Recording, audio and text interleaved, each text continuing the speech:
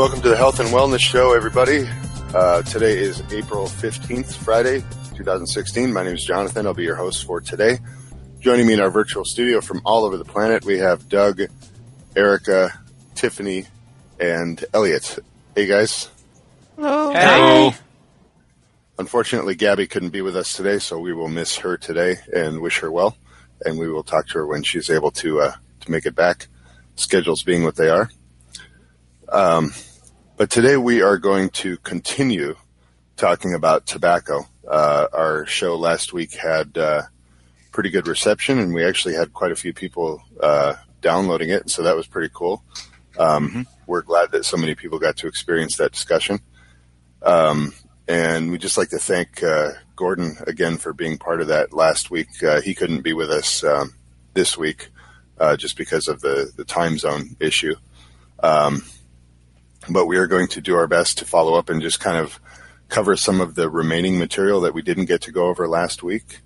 We'll get into a little bit more about the history of tobacco, some of its medicinal usages, and sort of anthropological and religious usages as well throughout history. So I guess to start off our discussion,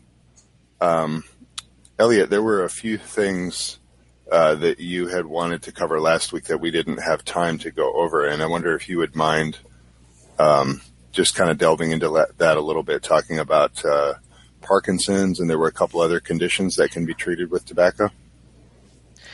Yeah, of course. Last week, we couldn't really fit all of the information into one show because, of course, the topic is really quite dense.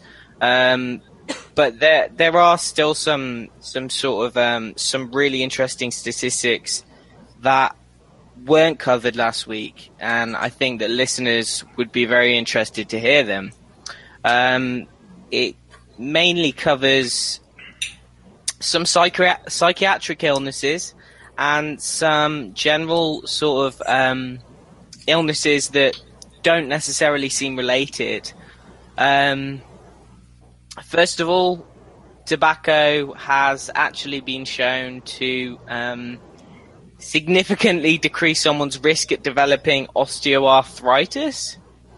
Now, it might seem a little bit weird, but basically in osteoarthritis, you've got these 4 different sites which are commonly seen in patients. So it usually affects the knee, the spine, the hand, and the foot. And so for whatever reason, smoking seems to significantly decrease someone's risk at developing osteoarthritis in those four sort of sites. It's been theorized that out of the sort of 400 agents found in cigarette smoke, nicotine is actually one of the most physiologically active components, and it apparently it's a potent stimulator of bone cell synthetic activity. So I did not know that. It's interesting too because I know nicotine is a potent anti-inflammatory, and I know that a lot of the therapeutic benefits of a lot of the herbal remedies for osteoarthritis are through anti-inflammatory type pathways. So I would speculate that maybe that has something to do with it. Like, I mean, one of the most popular herbs for osteoarthritis is turmeric, using curcumin, which is the main kind of anti-inflammatory compound in turmeric. So yeah, it could be very similar. Okay. Yeah, I'm not sure if that would work with a sort of topical application of the tobacco leaf as well, or maybe some sort of tincture to the area where you're, say, if you don't like to smoke, you've tried it, you don't really work well with it. What's to say that you wouldn't be able to buy some tobacco leaves and actually, say wrap it around the joint, or, use it as a sort of Band-Aid. We'll be getting on to speak about how this has been quite a common treatment method in many of the different sort of ancient cultures. They didn't necessarily used to smoke it, but they used to use it as a topical application, and that still seems to work. So I'd imagine that even if you're not a smoker, the benefits of tobacco can still sort of become absorbed via the skin, you know? Yeah, I know, and we can delve into this a little bit more, like you said, as we get into the history. But one of the things I had found was nicotine. How do you pronounce this? Nicotiana rustica, which is wild tobacco, mostly grown in South America, is a lot higher. Has a lot higher concentrations of nicotine in it, and one of the common usages of that was making a kind of a paste that would be spread on the skin. Okay. Well, moving on. One of the most remarkable things about smoking and nicotine is actually its benefit for people with neurological issues. Now, I think out of everything in the sort of scientific community, this is really the main area that they're focusing on, sort of using tobacco to create treatments and drugs specifically to help people with neurological problems. First of all, I mean, there's Parkinson's disease. And now, for what I know of Parkinson's disease, it's typically sort of characterized by a lack of dopamine in the system. And for whatever reason, the body metabolizes dopamine at a much faster rate. And this leaves a person with much lower dopamine levels. So from what we were speaking about last week, if we consider the monoamine oxidase inhibition, so the enzyme that is inhibited from degrading dopamine, it would make a lot of sense as to why Parkinson's is one of these sort of diseases that tobacco really, really shines light on, you know. You know, people, I mean, there was one particular study that analyzed the smoking history of 80,000 women and 63,000 men, and found that former smokers had a 22 lower risk of developing Parkinson's disease, whereas current smokers actually had a 73% lower risk than non-smokers. Wow. Now that's a pretty big statistic, you know. Yeah. There was another. Do we happen to know what the cross section was for that study? You know how many subjects? How many? It was done on 80,000 women and 63,000 men. Wow, well, that's pretty big.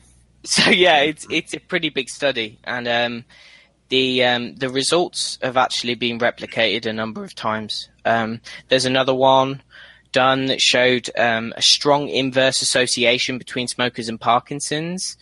But what was most interesting about this study was actually that the inverse association strongly increased with people who were heavy smokers. So basically what it showed was that the more someone smoked, the more cigarettes someone smoked per day actually decreased their likelihood of developing Parkinson's even more. You know, they concluded that nicotine afforded significant neuroprotection to dopamine neurons. So this is really important information for people with Parkinson's disease and people looking to prevent Parkinson's disease. I wonder if there will ever be a study on people who currently have Parkinson's disease, and if they start smoking, what will it do to their symptoms, like the tremors and the balance and the speech changes and all of that. I'd like to see that, but it probably won't be done because they'd be considered, exposing them to cancer risk. I wouldn't hold your breath on that one. Yeah. I'd love to see the day when actually smoking gets prescribed for Parkinson's and those at risk of Parkinson's. But again, I wouldn't hold my breath on that one. Yeah. I mean, similar results have actually been shown in people with Alzheimer's disease as well.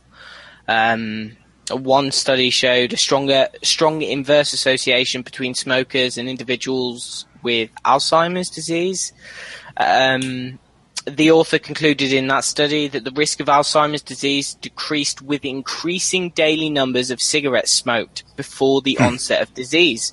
So much like the study that we just spoke about on Parkinson's, this one actually showed that people who smoked more were less likely to get Alzheimer's than people who smoked less. So it seems that quantity does actually matter in these cases, which obviously goes against what we're currently told, and even what a lot of scientists say about how, okay, maybe you can get benefits from smoking 1 or 2 cigarettes a day, but if you smoke 40, then it's going to be really bad for your health. These studies basically just blow that out of the water. And what they say to me is, start chain smoking. I mean, that connection actually makes a lot of sense too. There was an article we were looking at for the preparation for this show, and it was on SOT. It's from a while ago, March of 2011, called "Science is Conclusive: Tobacco Increases Work Capacity," and it's basically just showing all this different science that shows that it increases brain power. So if you draw the conclusion or the correlation between Alzheimer's and your general brain power, that it makes a lot of sense. I mean, they're talking about how scientists and athletes and all these other people are using tobacco, and it seems like this contradiction, like this smoker's paradox. But people actually are more functional, and it even includes non-smokers who use nicotine in these studies, that it actually does benefit brain power. Yeah, I've worked with a lot of Alzheimer's patients, like in hospitals, or nursing homes, or even in their private homes, and none of them were smokers. That's interesting. Yeah. You should have suggested it. Maybe take up smoking. Maybe you should try that. Well, maybe they forget that they don't smoke.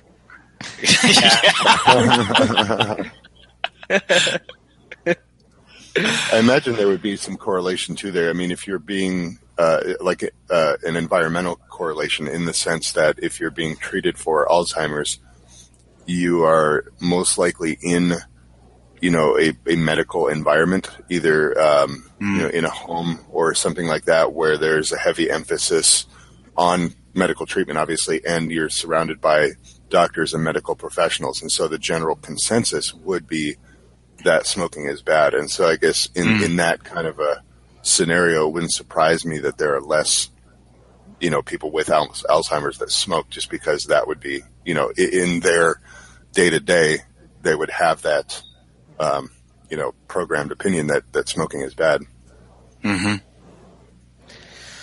Yeah, well, there's actually current treatment methods for people with attention deficit hyperactivity disorder, so ADHD in short. And Tourette's syndrome is actually something that's people with Tourette's benefit greatly from using nicotine. Now, I would imagine that they're not using smoking as a sort of mode of treatment. They're probably using nicotine patches or nicotine gum in this. But they've got some really fascinating results. There's also there's a substance in tobacco. It's called cotinine or cotinine. I'm not quite sure how to pronounce it, but that's also being studied extensively at the minute for its beneficial effects, and that's basically one of nicotine's metabolites in the body. So when you ingest nicotine, it turns into this cotinine substance, and it's been shown, just to help learning, memory. It also protects brain cells from damage. So there's this researchers are sort of speculating that perhaps this is one of the main reasons why Alzheimer's patients, or why you've got a lower risk at getting Alzheimer's if you're a smoker, because you've got this protection for your cells in your brain, in your nervous system. And is that substance found with using things like patches and gum, or is it just with smoking? Well, I would imagine that because it's one of nicotine's metabolites. I'd imagine any form of ingested nicotine would essentially metabolize into this substance. But then again, this is, to say that taking nicotine gum is anywhere near as beneficial as smoking a cigarette, that would be just, that's based on a faulty assumption. Yeah. Yeah. Be interesting to see some of these kids, all these kids with ADHD. It's like they're prescribed to go out and smoke before class so they can pay attention a little bit better.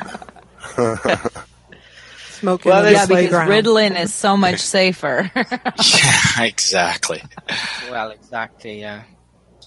But one of the most fascinating statistics when we're sort of talking about mental health is with schizophrenia. One study that I found actually estimated that there were approximately 90% of schizophrenics were smokers. And the researchers, the researchers looked at this and they were like, "This can't be true." What is it about smoking that attracts schizophrenics so much? And schizophrenics have been shown to be between 30 to 60% less likely to develop lung cancer and other lung cancers. And funny enough, then if there's 90% of schizophrenics that are smokers, and yet for some reason they're 30 to 60% less likely to develop lung cancer, then what does that tell you about lung cancer as well? But yeah, I mean, it's popular. It's been theorized that basically the high smoking rates in schizophrenics, the reason for this is because it basically stimulates the cognitive effects of nicotine, and basically it helps schizophrenics filter out irrelevant external sensory information. They're constantly bombarded with all of the sensory information that they can't properly deal with, and so smoking helps them sort of categorize all the information in the environment and to be able to sort of process it in a much better way. Sure. There was a study at Yale University, and that found that when study subjects with schizophrenia stopped smoking, attention and short-term memory were more impaired. But when they started smoking again, their cognitive function improved. Wow. Another study from Sweden actually showed that the more cigarettes men smoked at an earlier age, the lower chance they had of developing schizophrenia later in life. And the conclusion to that was basically that smoking acts as a neuroprotective preventative measure against developing schizophrenia. And this is the case with many different mental illnesses. We've talked about like Tourette's syndrome. There's all sorts of sort of psychiatric disorders that clearly benefit from smoking cigarettes. But what I find most upsetting, really, is that when you go to a hospital or when you go to a psychiatric hospital, often it says no smoking on the grounds. So the inpatients who are clearly unstable mentally are actually being prevented from smoking, and this is essentially deprivation. I work with a guy who's got bipolar disorder, and he smokes like a chimney. And my manager and the team of people that I work with are continually trying to sort of encourage him to stop smoking. It was only a few weeks ago that he did stop smoking. He started smoking one of these pens. And it's sad. It's sad to see, because it seems like he is he's not going through a good time at the minute. And I would say that is probably because he's been forced to stop smoking, or he's been encouraged to stop smoking. But I think how many, how often does this occur? People with mental illness who are genuinely suffering and they self-medicate with tobacco, and yet they live in a society where they're told that they should continually stop smoking. It's just a sad thing to see. Yeah, I've worked with a lot of schizophrenics too in the hospitals and in the communities, and it is like a crime that they don't let them smoke.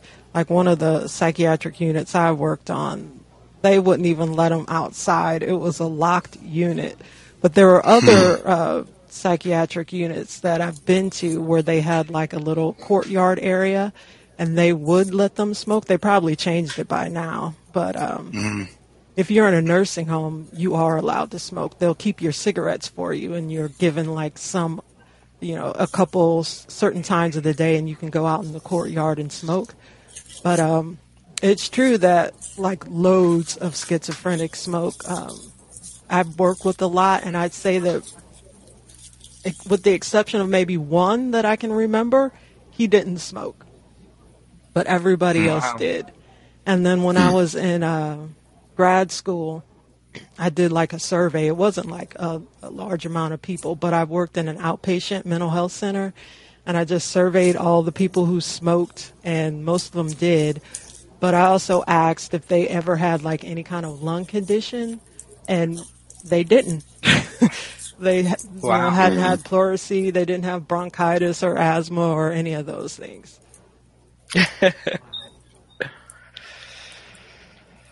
Well, I can imagine with the really hardcore aversion to smoking that's been put in place now.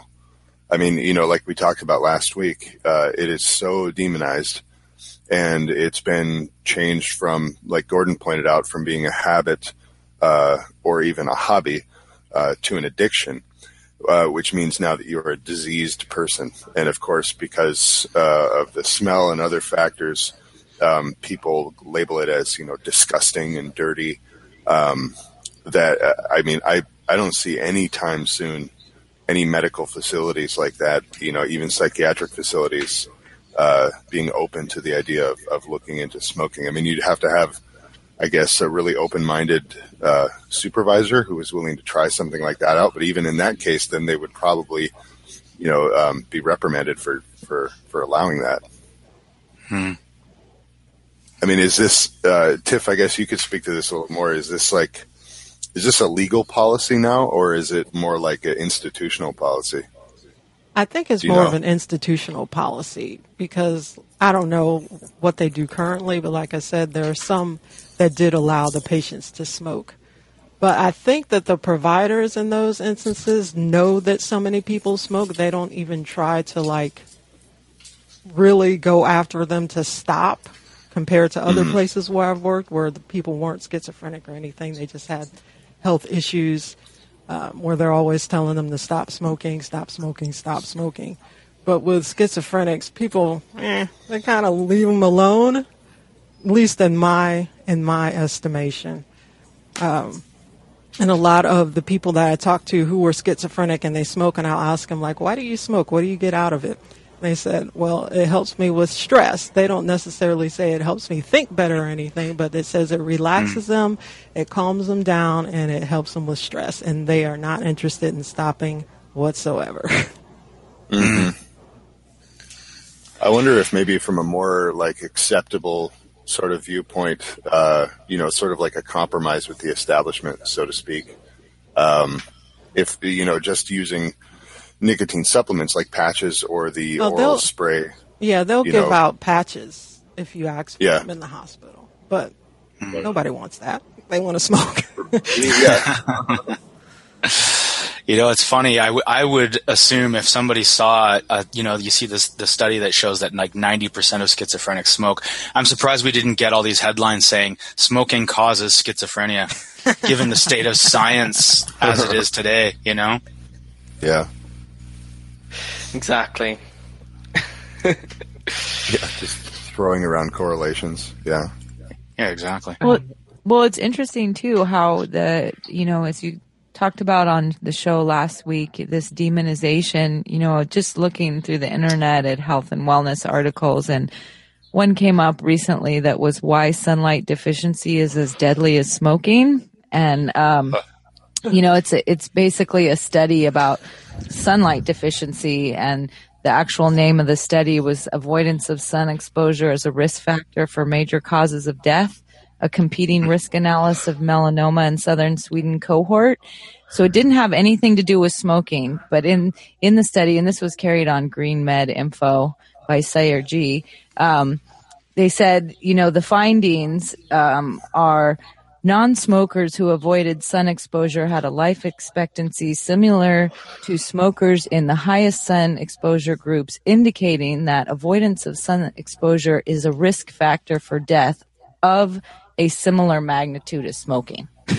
Which was just like, where did they pull that out of there? You know what I'm saying? It was just interesting that the headlines is so different than what the actual content of the article was. Does that make sense? You guys understand what I'm saying here? I mean, it's just. Yeah. Well, that's always the case when you're reading like health and wellness articles and stuff. It's as bad as smoking or, worse than smoking. Like it's just so programmed into people that smoking is the ultimate evil, the worst thing you can possibly do for your health. So as a way of kind of, stating the magnitude of some finding, they're like, it's as bad as smoking. And it's like, oh my God, as bad as smoking? Well, smoking is the worst, so it means something's worse than smoking, or as bad as it. That's unbelievable. Yeah. Yeah, these beliefs are only relatively recent, though, They've only come around in the last sort of 60, 70 years. Before that, it was, it was well known that smoking or tobacco was extremely, beneficial. Yeah. Yeah. Well, it's like, like you see all those ads like from the 50s and stuff like that of doctors recommending smoking. And it's like today people look at that and go, oh, look how naive we were. Look how ridiculous that is. But really it actually makes sense. A doctor, there's an ad for a particular cigarette brand and a doctor is like, I only smoke Camels. And as ridiculous as that seems, it's like they actually maybe knew something that we've lost at this point or has been programmed out of us. I wonder if it's even been 60 or 70 years. I mean, I know where you're coming from, like probably since about the 50s, but even when I was young, in the 80s, so like I'm 36,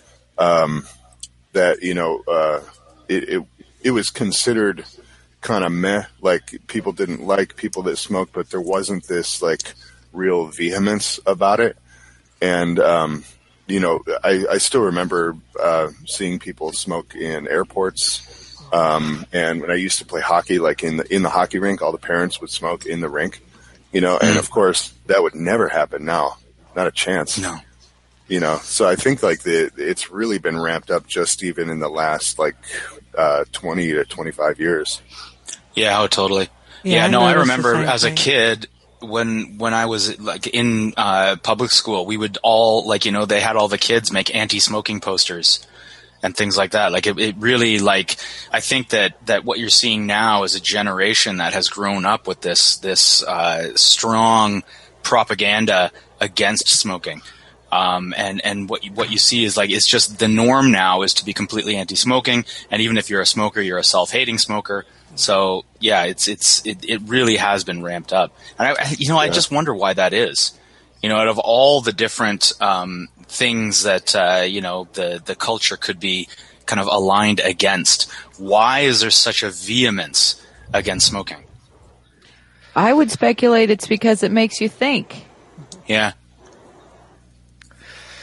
Yeah. I think the people on the top level know that it helps you think, but the average person probably isn't privy to that information, and they're just following what the people in power say, and they just go off just because they think it stinks, or this is going to set off my asthma, or this is going to kill me through secondhand smoke. I don't think the average person knows that smoking has all of these benefits, but the people at the top probably do. Yeah, it makes me wonder who at the top knows, and who is it who's kind of dictating this anti. I mean, it's just a matter of putting out the right propaganda at the right time, and then everybody kind of picks that up. But it does kind of look like there was some kind of conscious manipulation going on there at some level. Well, it's interesting. Sorry, go ahead, John. It just occurred to me that this it does seem to have ramped up at around the same time as the anti-saturated fat movement, which was like in the early 80s when the food pyramid was changed and the dietary suggestions were changed, and everybody switched from butter to margarine, from high fat to high carb and things like that. And I don't know, it is a curious thing. I guess it's a bit of a tinfoil hat speculation, but yeah, there does seem to be this major shift in areas of culture, leaning towards just general day-to-day practices that don't stimulate thinking. I mean, let alone, I'm not even talking about like media and Facebook and things like that. Yeah. I also wonder about the pharmaceutical industry, though, too.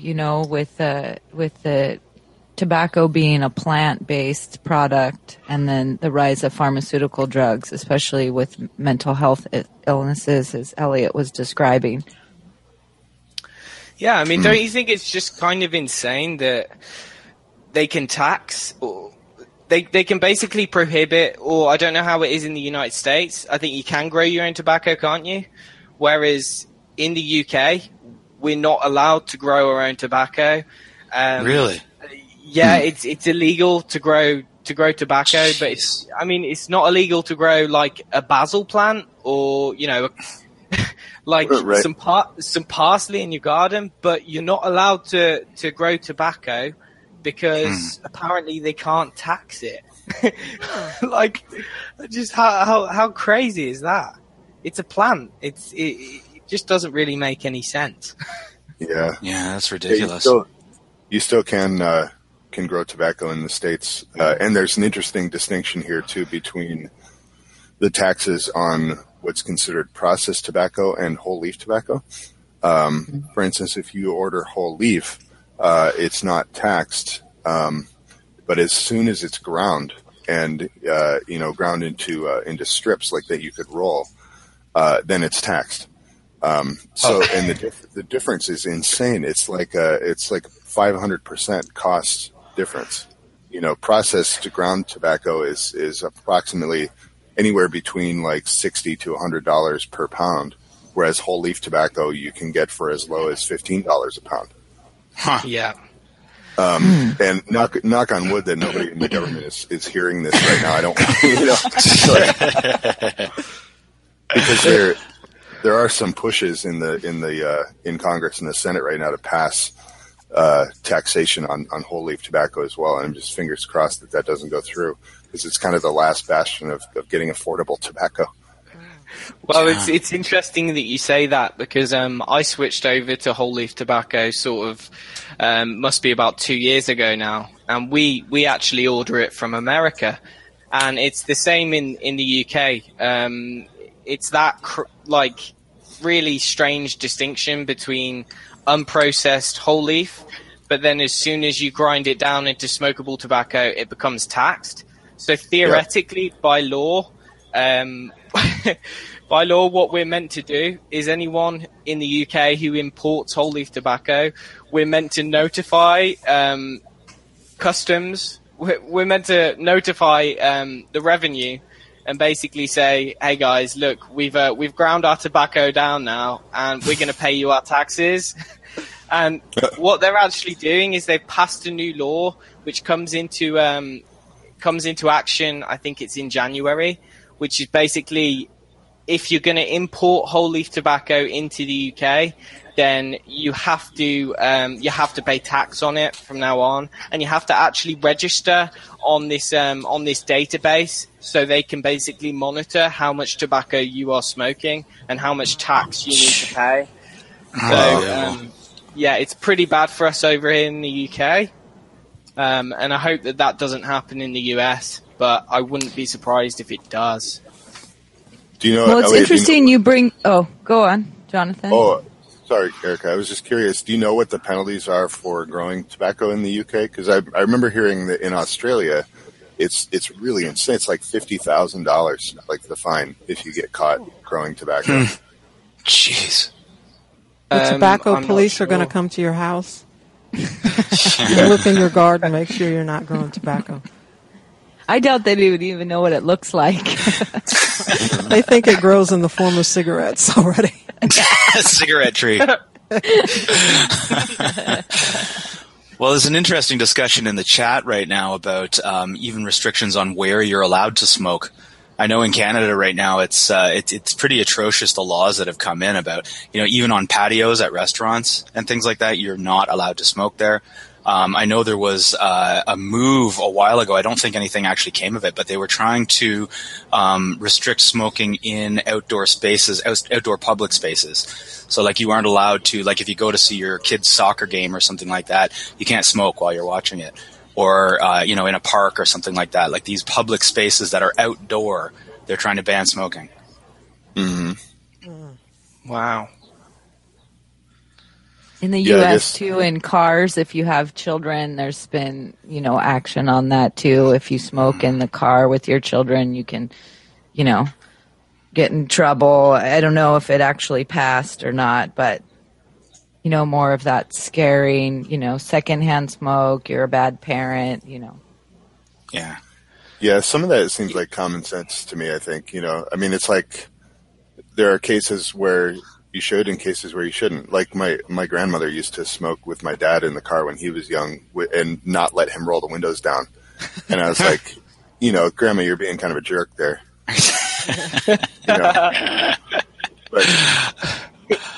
But banning smoking in cars, which is, I think, where it's headed, to the point where, if a cop sees you with a cigarette in your hand, you could get a ticket. That is over the top. There's even some apartment complexes now that won't let you smoke in your own apartment. And like when I was, right before I was going into high school, like I grew up in the 70s and 80s, the high school students, they had a smoking room for the students. All you needed was a note from your parent. I think you had to be like 16 or something. A note from your parent, and you could go into the smoking room during the day and smoke. Wow. How's that for good parenting? I remember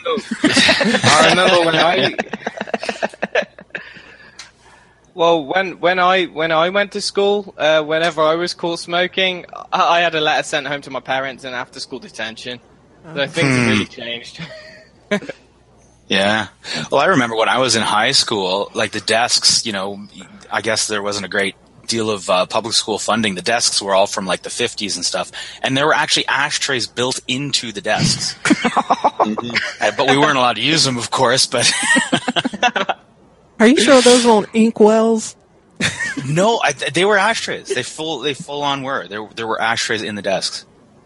Well, now they're not making cars with ashtrays anymore. Or cigarette lighters. Yep. Yeah. Or I remember on planes, there was always like on the arm of the chair, there was a little ashtray there all the time, a little lidded ashtray. You don't see those anymore. Well, it's kind of like prohibition. I mean, you can outlaw it, but you really think people aren't going to do it, Yeah. No, I think, if it did get to that point, I've already heard people of mixed mind about it. People say, well, of course, if they start to ban it in your home, in your car, in your yard, if the cop comes by and sees you smoking in your yard, you're going to get a ticket. Like that, I think, is the point where people would start to get really angry about it. But I find the general kind of mixed opinion about, for instance, not being able to smoke in bars anymore. People will just go outside. And it's kind of a pain, especially when it's cold. But I've also heard even smokers say, well, it's actually kind of nice because now the inside is, you're not getting like totally smoked out and you don't stink when you go home. And so, people are mixed opinions about it. So we're kind of on that cusp of like the regulatory measures being just acceptable enough to be okay. But I don't think that it'll be too long before they stray into the area where it's like, all right, this is straight up totalitarianism, like, you can't tell me what to do in my house, in my car, Yeah. Yeah. Yeah, I mean, it does seem like the control is really, or they're really trying to sort of clamp down on smoking now, with compared to other times. And I mean, this has been done many times before in history, mostly in Europe, but there's actually been, the death penalty in a few countries in Europe. I think there was a death penalty in the UK. This was maybe 300, 400 years ago for smoking. And it's not the first time that this has happened. Yeah, I got death a little penalty bit for smoking. I did a little bit of research on the history of tobacco and its growth throughout the world. There was a paper written by Jason Young at Stanford EDU, and they talk about how tobacco was one of the most important cash crops in American farming. And they just go into how it became known to the rest of the European world in the 15th and 16th centuries, being used as a medicine and a hallucinogen by Native Americans. And the explorers returned to Europe with this newfound plant, and it quickly was adopted by the rich and poor alike as a drug of choice. So it said it was banned at first by kings and popes. Its economic effects and broad popularity forced acceptance among all cultures, and it quickly spread throughout the civilized world and became a foundation for the growth of the American economy. And they actually go on to talk about how, the founding of the U.S. Jamestown, in Virginia, that this whole tobacco industry, like the American, people who were immigrating to America were really poor, and they were growing a little bit of tobacco and shipping it to Europe around the 17th century, and it wasn't well received because of this. The Spanish tobacco was superior, but then the colonists learned their lessons and started to grow and sell their own superior product to meet the growing demand in Europe. And they actually talk about how John... I can't remember his last name, but he was this husband of Pocahontas. And John Smith, wasn't it? Rolfe was his, John Rolfe. So in 1612, John Rolfe, an Englishman and future husband of Pocahontas, planted seeds of the West Indian variety of tobacco that flourished and produced tobacco much stronger and sweeter than the short, tough variety previously grown in the area. Small amounts were sent to London, and a tremendous demand grew for the new Jamestown product. In 1617, production began in earnest. And there's this little quote by John Smith, Captain John Smith, talking about how the colony's new governor arrived to find but 5 or 6 houses. The church was broken down, the palisades broken, the bridge in pieces, the well of fresh water was spoiled. But in a sign of success, the marketplace, the streets, and all the other spare places were planted with tobacco. Exports steadily increased, and demand from England increased more quickly. Jamestown had found its cash crop, and the colonies had begun to guarantee their future. And so they go on to talk about how tobacco was so important to the colonists that it became the legal currency in Maryland and Virginia. Local men could use tobacco to buy their groceries, and for a short period of time to purchase the rights to English women who were imported by the company looking for husbands in the colonies. That's a little history of tobacco. Wow. Well, yeah, the history of tobacco is actually really interesting because it comes back to the idea. Or it sort of questions the idea that's heavily sort of promulgated now that tobacco is actually harmful to the health, because when they first discovered tobacco, it was actually Columbus, his sort of the group that he was traveling with. When they got to America, they found the Native Americans growing and using tobacco, and they used it as a medicine. And basically, the name tobacco was actually it wasn't actually the name of the plant. Tobacco was the name of the pipe that they used to snort it through. So the pipe was called the tobacco or the tobacco. But the actual plant itself, among the Native Americans, was it had a few different names. So there was Petum, Cogioba, Cohoba, Quoyetl, Pisietl, and Yeetl.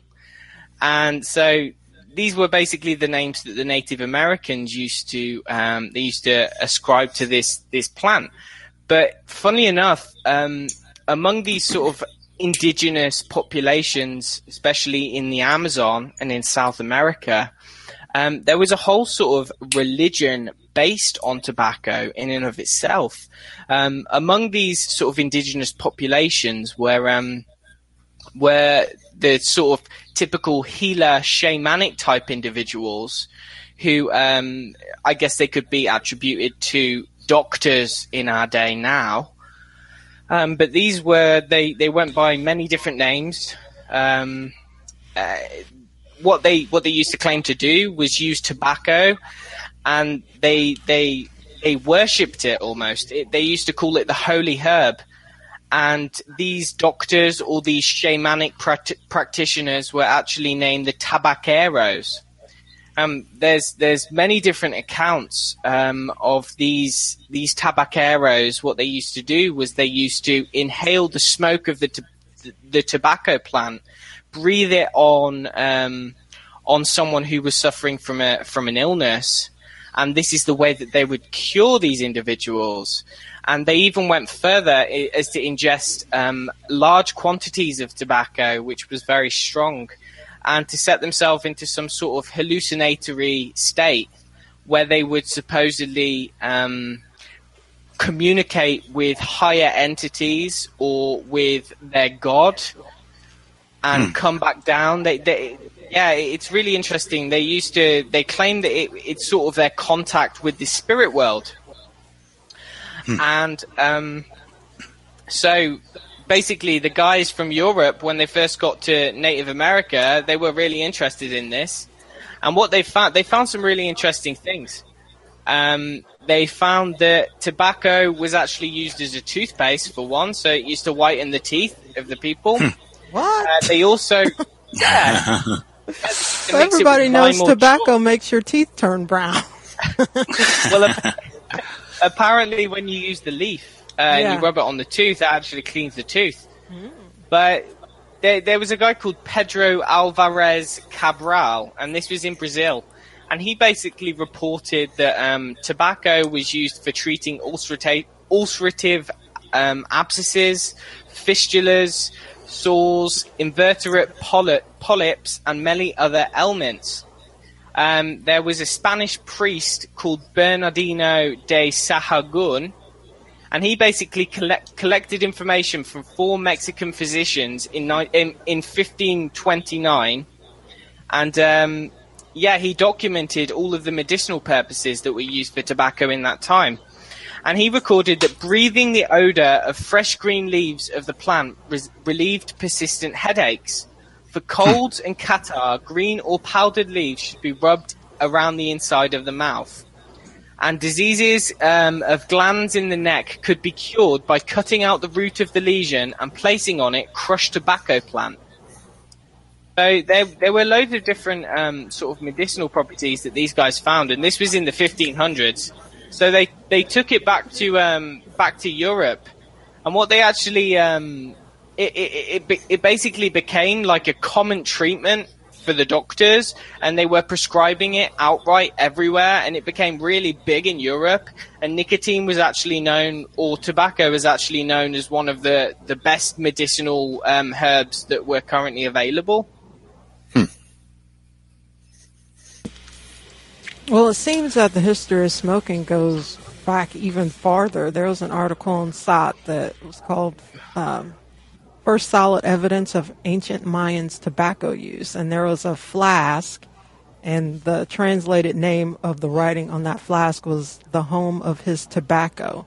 And the flask was dated back to 700 AD. And there was also another paper that I saw that says that tobacco has been around and has been smoked for about 18,000 years. So that's like super old. It doesn't go into like how it was prepared or what they did to smoke it, like wrap it in a leaf or anything. I can't imagine. Maybe they did have pipes. I don't know, but it's pretty ancient. There was also another good article on SOT called The Long Forgotten Healing Properties of Tobacco. And it says that throughout South and North America, tobacco was consumed in a lot of different ways. They either chewed it, they could sniff it, like in what they call it, snuff. They smoked it, of course. They would eat the leaves. They would juice the leaves and smear the juice over their bodies. They even used it in eye drops and in enemas. Some people, depending on the tribe, they used it like purely for recreation, mostly like we do. But for other tribes, there was like a more mystical meaning. Like they would offer it up to the gods as offerings, like put a little wad of tobacco at the base of a tree. Like their healing ceremonies, they would offer tobacco to the gods because it was like a connection to the spiritual world. And they would use the smoke and they would blow it over the fields before they planted the fields. They would blow tobacco smoke over women before having sex. They would blow it into warriors' faces before they went away onto battle. And so it's a lot of historical uses for tobacco. I think maybe back then it was more of like a sacrament versus, what we do now. Well, yeah, I mean, it was sort of commonly known among those sort of those cultures is that tobacco is a way to protect against what they called negative spirits. And I guess to get a little bit more speculative here, perhaps tobacco does have some protective sort of quality that, aside from enhancing cognitive function and health, perhaps there is something to that. I'm not sure, because it's common in many of the different cultures. What's most interesting is how tobacco is still actually used in so many different countries in medicine. Like in the Western world, it's really common, or it's, like you ask someone, what do you think of smoking? And they'll say smoking is really bad. Okay, but that actually isn't the case in many countries outside of the Western world. Like, for instance, China. In China, the state-owned tobacco monopoly, they basically recommend smoking for health. Doctors use smoking. They use tobacco in their medicinal practice. And China's got one of the highest rates of smoking in the world. I came across there's a book online. It's on medicinal herbs and botanicals, and it basically lists like all of these different countries that use tobacco in their medicine. And so it says, like, for instance, in Brazil, the dried leaf is used as an insecticide. Leaves are heated and the juice is squeezed out, mixed with an ash from bark of the Threoboma species. And they use this to basically they rub it on sprains and bruises. The leaf juice is also taken orally to induce vomiting and narcosis. In Colombia, they basically take the fresh leaf and use it as a poultice over boils and infected wounds. They use it to prevent baldness. Yeah, I heard that too. Yeah. So anyone who's going bald, like, you can just get some tobacco and see how it works. Yeah, they mix it with palm oil. Like, they take the juice from the tobacco leaf, mix it with palm oil, and rub it on their heads. Yeah. In East Africa, they use it, they dry the leaves out and use it to destroy worms that are in sores.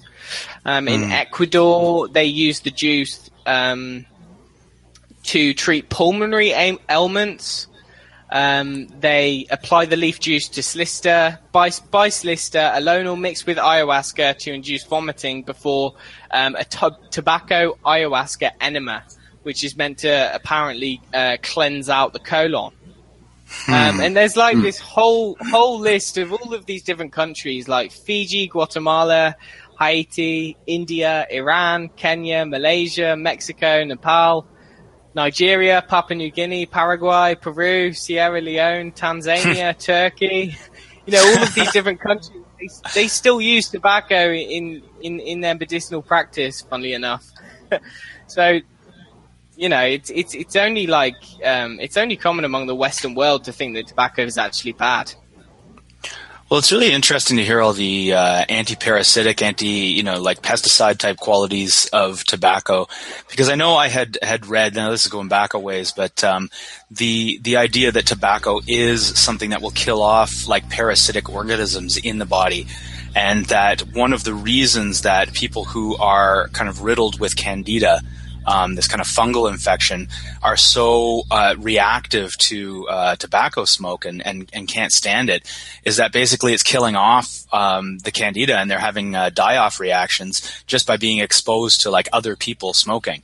So a lot of times when you come across these people who are these vehement anti-smokers and can't seem to stand smoke anywhere within their environment, it might be that they're just like overrun with this candida. Well, there was this researcher named Jean Nicot. I assume he's a Frenchman, but his last name Nicot is where they got nicotine from. And he used to use poultices to cure cancer. So he'd make a tobacco poultice and use it on women with breast cancer.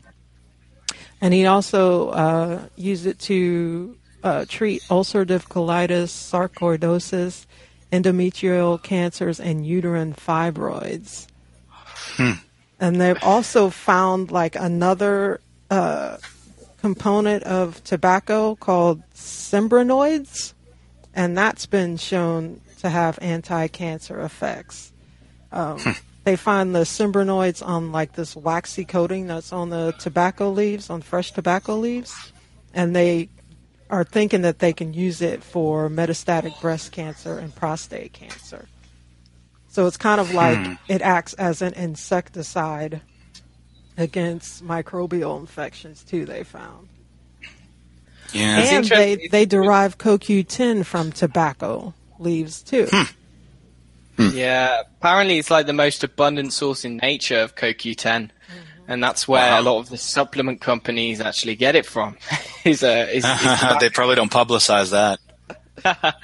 But it's interesting, Tiff, that you mentioned the French ambassador in Lisbon, Nicot, because there's an account of one of his cooks basically in his household. The cook nearly cut off his thumb when he was chopping the food. And so the steward apparently ran for the tobacco plant straight away and bound the thumb back on. And after 5 or 6 dressings of the same sort, the wound healed. And so the name nicotine was named after Nicot, was because he was such an avid believer that nicotine, or that tobacco, was so beneficial. And apparently he was so liberal and generous with the tobacco, and he was basically recommending it for basically anything and everything throughout Europe. And this was in the 1500s or whatever. That's why they called it nicotine. It was after him because he was so liberal with it. It was interesting because in 1958 there was a paper. Yeah. There was basically a review of all of the different sort of scientific studies that were published between 1785 and 1860. And basically, it was found that out of 128 cases, 97 treatments with tobacco were successful. There were 4 that were fatal, and 10 that poisoned the patients, and then 17 of other outcomes.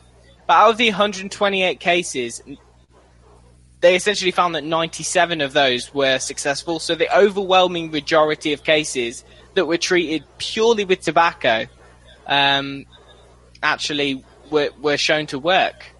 But then it's just very confusing how you have all of this evidence, and then after the 1950s, 60s, 70s, it all seemingly just gets lost.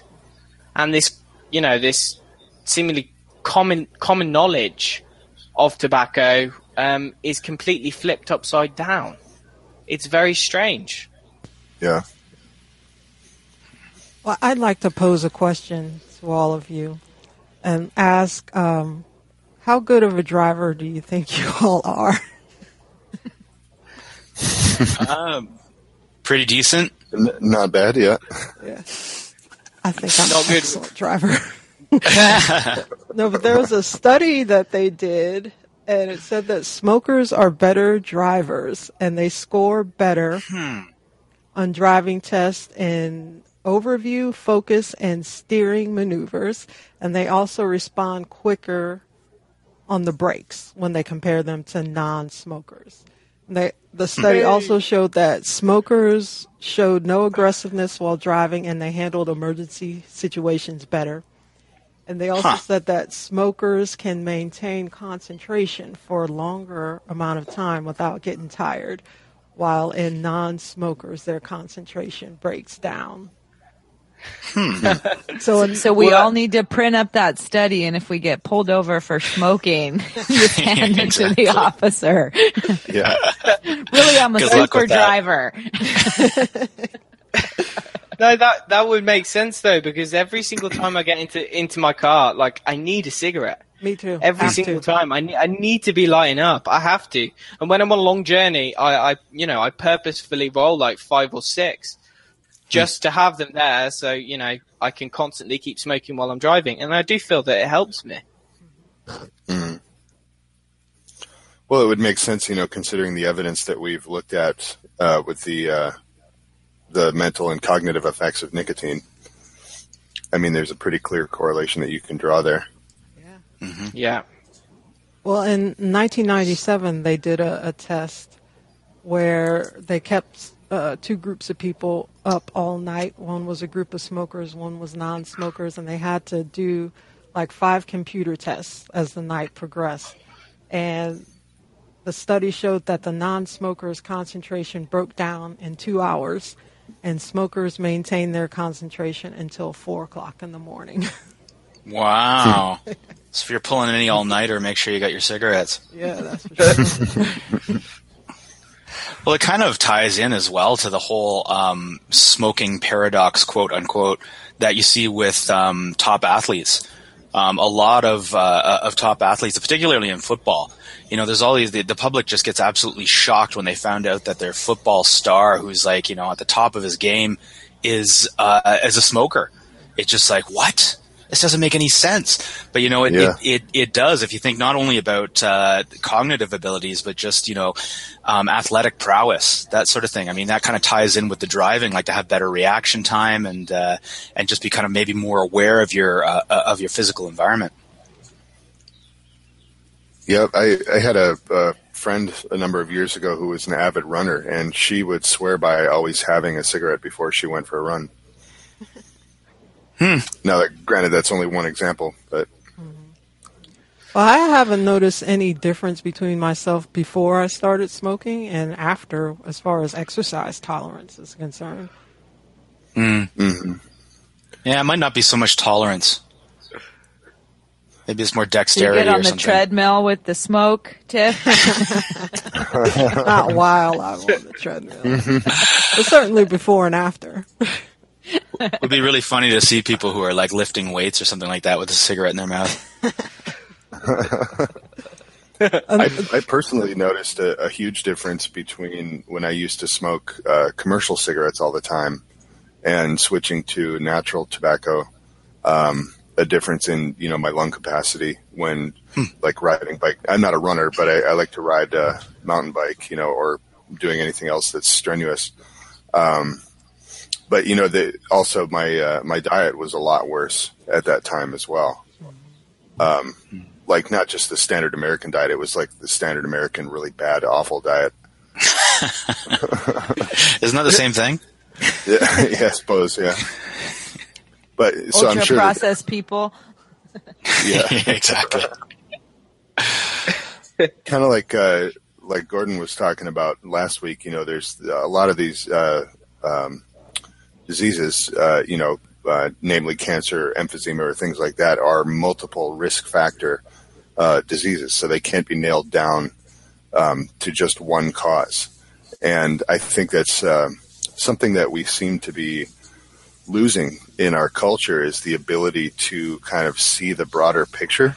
If you give anybody one thing to demonize, they're going to go for it, and they're going to blame, like whatever it is, insert negative result here with, alleged cause, and they'll go for demonizing that cause without looking at all of the multiple risk factors and keeping an open mind about what the causes may be. So, just like we talked about, environmental pollution from traffic alone. If you're next to a highway or if you're around automobile exhaust a lot, you're getting hundreds and hundreds of percentage points more toxins than you do just from even smoking Marlboros, which again, it kind of irks me to say because I'm personally against kind of commercial cigarettes, but at the same time, like Elliot pointed out, a lot of this research that's been done has been done on people who smoke quote unquote regular cigarettes. Yeah. Well, I think smoking has become the ultimate scapegoat. Yeah. It's like you're saying, if smoking comes into the picture at all, it's like, well, there's your answer right there. That's why they have lung cancer. That's why they have whatever. You may as well just call them Satan sticks or something like that. It's as soon as smoking enters the picture, that is the cause of every evil in the person's life.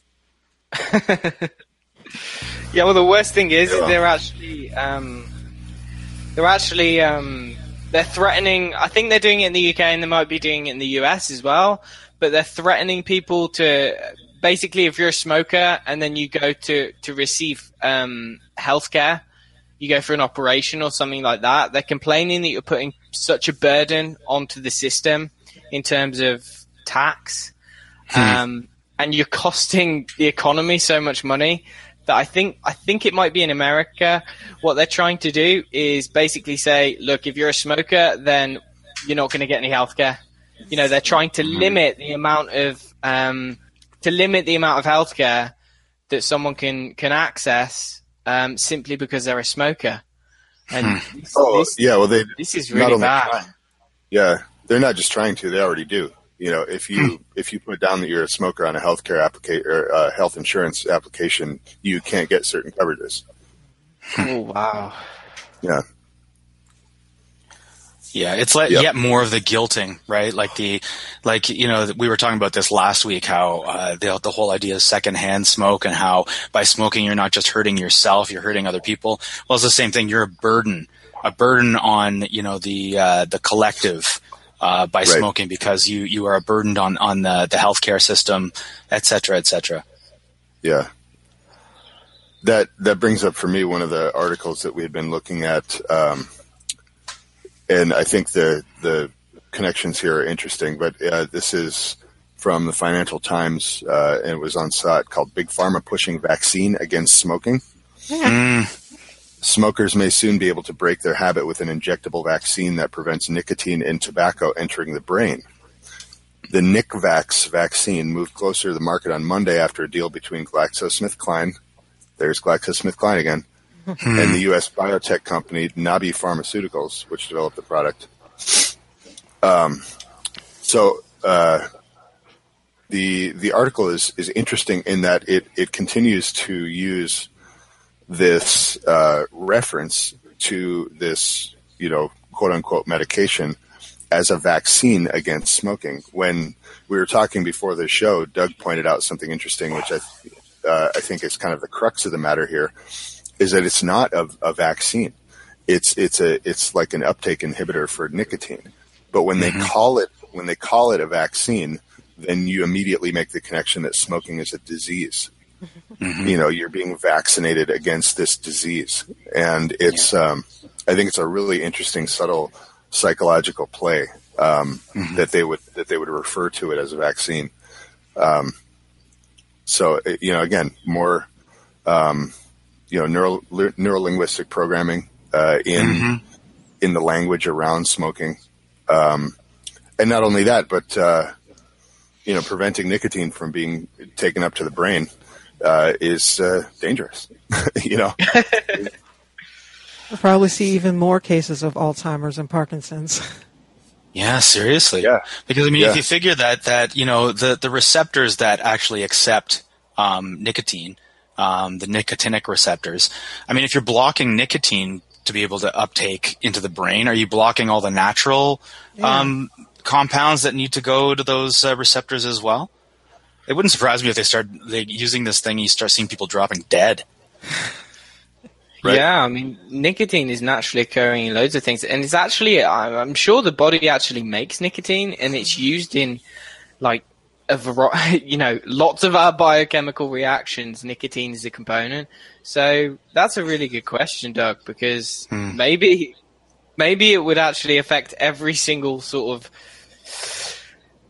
endogenous nicotinic process that goes on in the body, and you'd actually see people just dropping dead straight away. Yeah, or their brain just shuts off.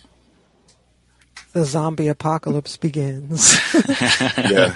Continues, I think, is a better way of saying that. Yeah. I think another interesting point from this article is that they say sales of GlaxoSmithKline's own range of anti-smoking patches, gums, and products has declined recently. So they need to find another way, to make money off of the smoking community. Hence, this quote unquote vaccine. But yeah, I don't know. It's the referring to it as a vaccine I'm finding is really irking me. Like there's something wrong with you that needs to be fixed. They already have the anti-smoking drug Chantix or Champix, which drives people to depression and suicidal ideation and suicidal attempts, even in some cases. Yeah. So I took Chantix for a little while, and it was awful. I felt nuts. I couldn't control my thought processes. I got really depressed. That was in the time when I switched from commercial cigarettes to natural tobacco because I actually took a shot at quitting for a little while, and I took Chantix and Wellbutrin, and it was just awful. That was probably the worst I've ever felt in my life psychologically. Jeez. I can't say that I actually got to the point of being suicidal, but it's not a stretch for me to imagine that somebody could. Yeah.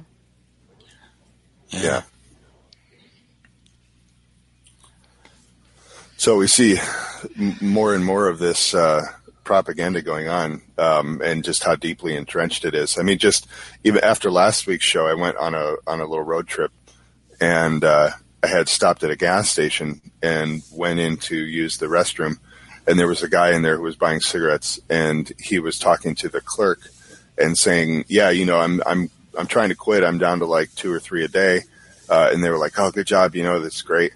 And he was like, "Yeah, they tell me it's harder to quit than heroin." And I think that's true. And in my head, I was like, no, it's not. I mean, I'm all for personal choice. Like, seriously, personal choice is paramount. If you want to quit, that is totally fine. But, pervading this idea that it's harder to quit than heroin is just ridiculous on its face. You do not get seizures and vomiting when you quit smoking. What you do when you quit heroin. You can also die when you quit heroin. Never seen anybody die from not smoking. Yeah. You should have said, Jonathan, you should have said to him, would you like me to roll you a natural cigarette? Yeah. I have had some luck, actually, even in the recent past, just talking to people openly about that, because it's the funniest thing, too, even among smokers, when they see you rolling a cigarette. They're like, "What are you doing? Is that a joint?" I'm like, "No." It's tobacco. Really? That's tobacco? That's what tobacco looks like? I'm like, yeah, it doesn't look like a weight. That's what it looks like? I've never seen it before. Yeah. And I think that actually is the case with a lot of people, and just not familiar with it. Which I think is kind of saddening in and of itself. Like, if you're going to have something in your life, like smoking or, like changing your diet or eating certain things or using certain supplements like iodine and things like that, whatever it might be, if you're doing something with your body, like you ought to learn about it, but I think I see this epidemic of people not pardon my French, but not giving a shit about what they're doing. They just do it, and they don't actually like delve into it and learn about it. So it's been really interesting to talk to people about tobacco, and they think that you're like, like a genius. Like, how do you know this about tobacco? I'm like, well, Google. Yeah, exactly. Well, I mean, I think that's just, a byproduct of the propaganda. If people, it's the whole self-hating smoker thing. If people view their behavior, which maybe they don't totally understand and have been told that it's bad, then it's kind of like, it's almost like a giving up at that point. It's kind of like, well, I have to smoke and I'm told that it's bad. Therefore what I do is bad. So I don't give a shit. That's kind of the solution. That's the way to get past the cognitive dissonance. You can't think that what you're doing is good. Therefore you are bad. Therefore, and then the diet goes to crap as well. You stop exercising, all those kinds of things. Yeah. Yeah. The attitude, certainly it's systemic, and just like we talked about it in the placebo show, I mean, attitude plays a big role in this. It's not a stretch that if you're a smoker and otherwise healthy, but you're a, quote unquote self-hating smoker and you absolutely despise it and you can't stop doing it, but you still hate yourself for it and you think it's really bad, that attitude, that pervasive energy is actually going to stimulate the growth of certain diseases. And that's not like new agey foo-foo pseudoscience. That's proven that your state of mind affects what's going on inside your body. Yeah, I firmly believe that people have been programmed to, get lung cancer from smoking. It's like, that it's so programmed into us that smoking causes lung cancer that any person who does smoke, they're just set up to get that disease, the nocebo effect, as it were. Right. So let's all pass the peace pipe like they used to do back in the Native American times as a way to stop fighting, to come together. Maybe that's part of the reason why the powers that be don't want people to smoke, because it is kind of like a bonding thing when there's a bunch of people smoking together outside, maybe. They all talk and, Yeah, I used to have non-smoking friends who would hang out in the smoking area in high school, just because it's like that's where all the cool people are hanging out. That's where all the good conversations are happening. Yeah. Well, and it's just another point to make. Like Tiff, you mentioned, why the powers that be might not want people to smoke, and that reminds me of this idea that the concept that they have they being the powers that be, either the pharmaceutical companies or the FDA, or the American Medical Association or anything like that they have your health in mind is total and utter bullshit, because they, if they did, they would be doing many, many, many other things. The regulations that have been put on tobacco would have been put on processed foods. It would have been put on hydrogenated oils. There would be much more education about environmental pollution. There'd be much more regulation on nuclear power plants. All of these things that are extremely, fatal to the population at large would be common knowledge, but they are not. And if they really had your interests in mind, we would be seeing other pushes and other modes of dissemination of knowledge about this. So that's what makes me personally immediately distrustful of when the establishment says this is bad for you. I'm like, okay, well, let's look into that, because all of these other things that I know are bad for me, you're not talking to people about. Mm-hmm. So, yeah, there's always an agenda. Yeah. Yeah. Well, we are coming up on our time here, so let's go to Zoya's pet health segment. She has one today for us about natural allergy remedies for pets. And so we'll get into that for a minute, and we will be back to wrap it up after this.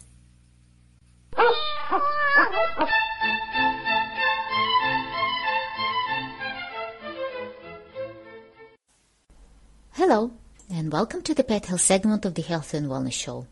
My name is Zoya, and today I would like to talk to you about the top natural remedies for dog and cat allergies. Allergies are one of the most upsetting conditions for pet owners to see in their dog or cat. The suffering that can be involved leaves us desperately seeking relief on their behalf. So here are the available natural remedies. First one is nettle. It has a mild antihistamine effect. Cat's claw may be also helpful as an anti-inflammatory and for allergic dermatitis in pets, but it's still being studied.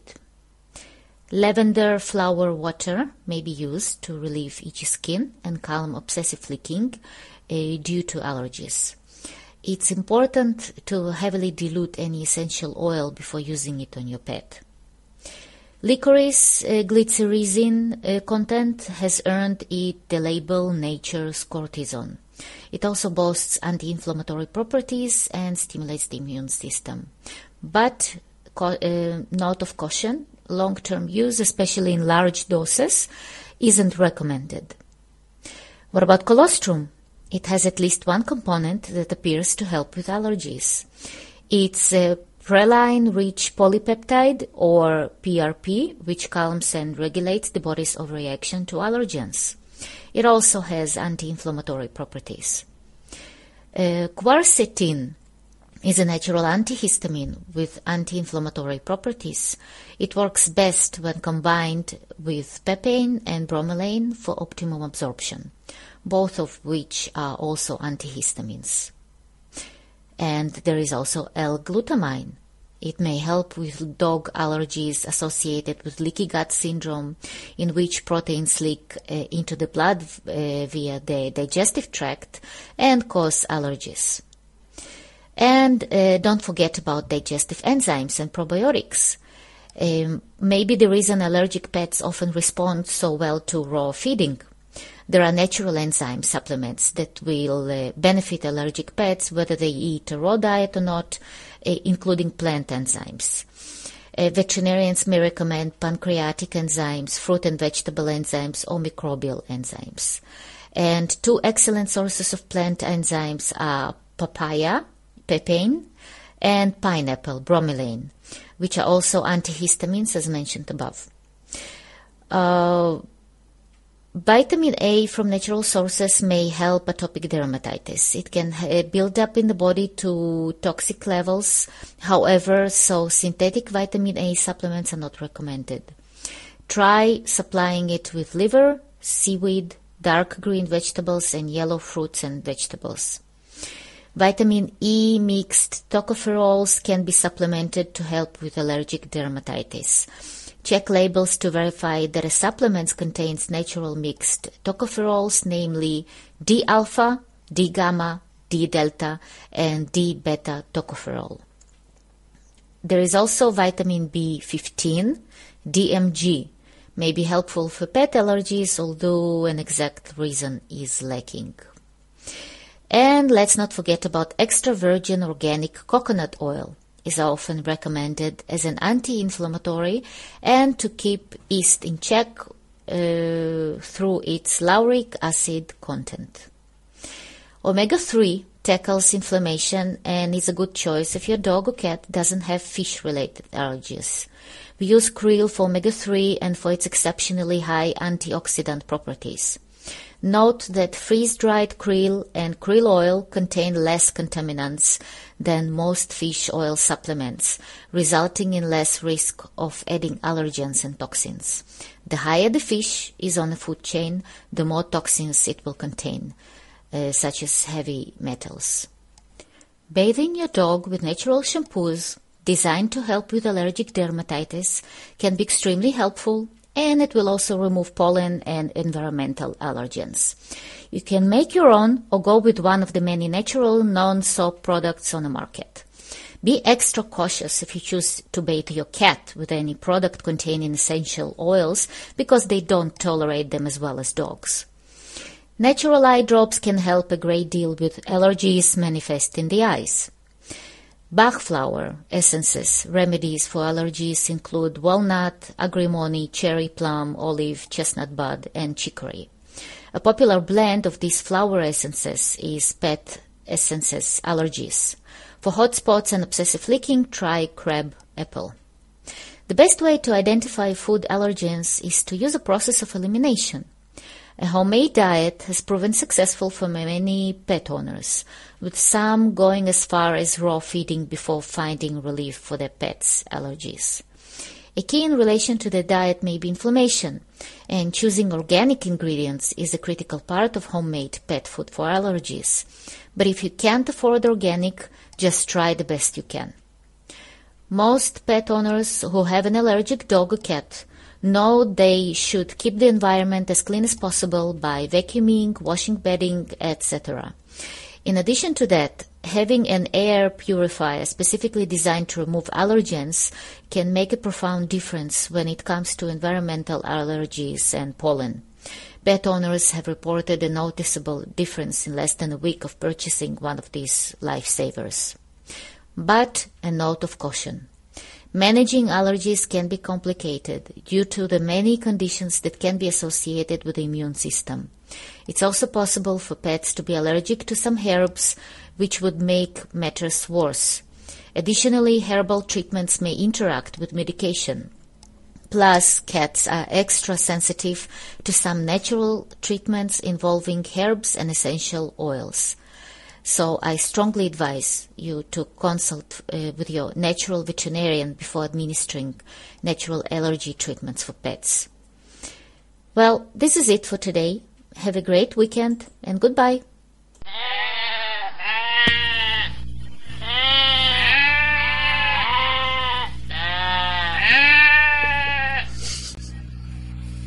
Those are happy goats.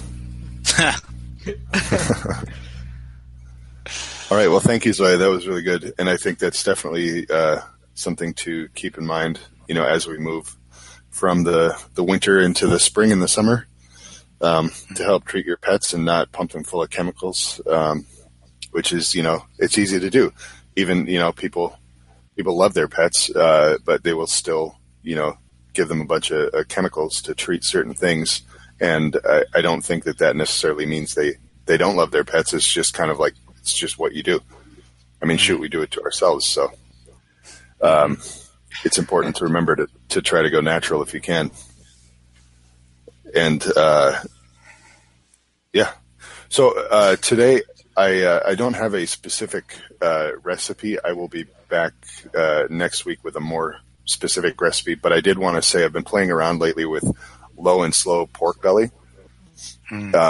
And just if you get a chance to try this out, and you may have done this before, but if you have a whole pork belly, I don't know how many of our listeners make their own bacon or anything. We have gone through that in the past about how to make your own bacon from whole pork belly. But I've been finding it's really fun to slice really ultra thick slices, like a 1/2 inch to 3/4 of an inch, and then lay them out on like a parchment paper and bake for about anywhere from 260 to 280 degrees Fahrenheit for about 2.5 hours. And then take them out and flash fry them in a pan. And they're really good. It's crispy on the outside and it's really juicy and soft on the inside. And it's been fun to experiment with. And you can season it with a little bit of garlic and onion powder or whatever you want to do there. It's just salt and pepper. But I've been finding I like that a lot more than just kind of flash fried bacon. Is like low and slow, really thick slices of bacon. So that's my recommendation for this week. Nice. Yeah. I want to come to your house, Jonathan, when you're doing all these experiments. Yeah. I don't know. It's not awesome all the time. Sometimes you end up with something you're like, well, I have to eat that now because I made it. I won't share that recipe today. Yeah. So, well, we want to thank everybody for tuning in today. Appreciate our chat participants.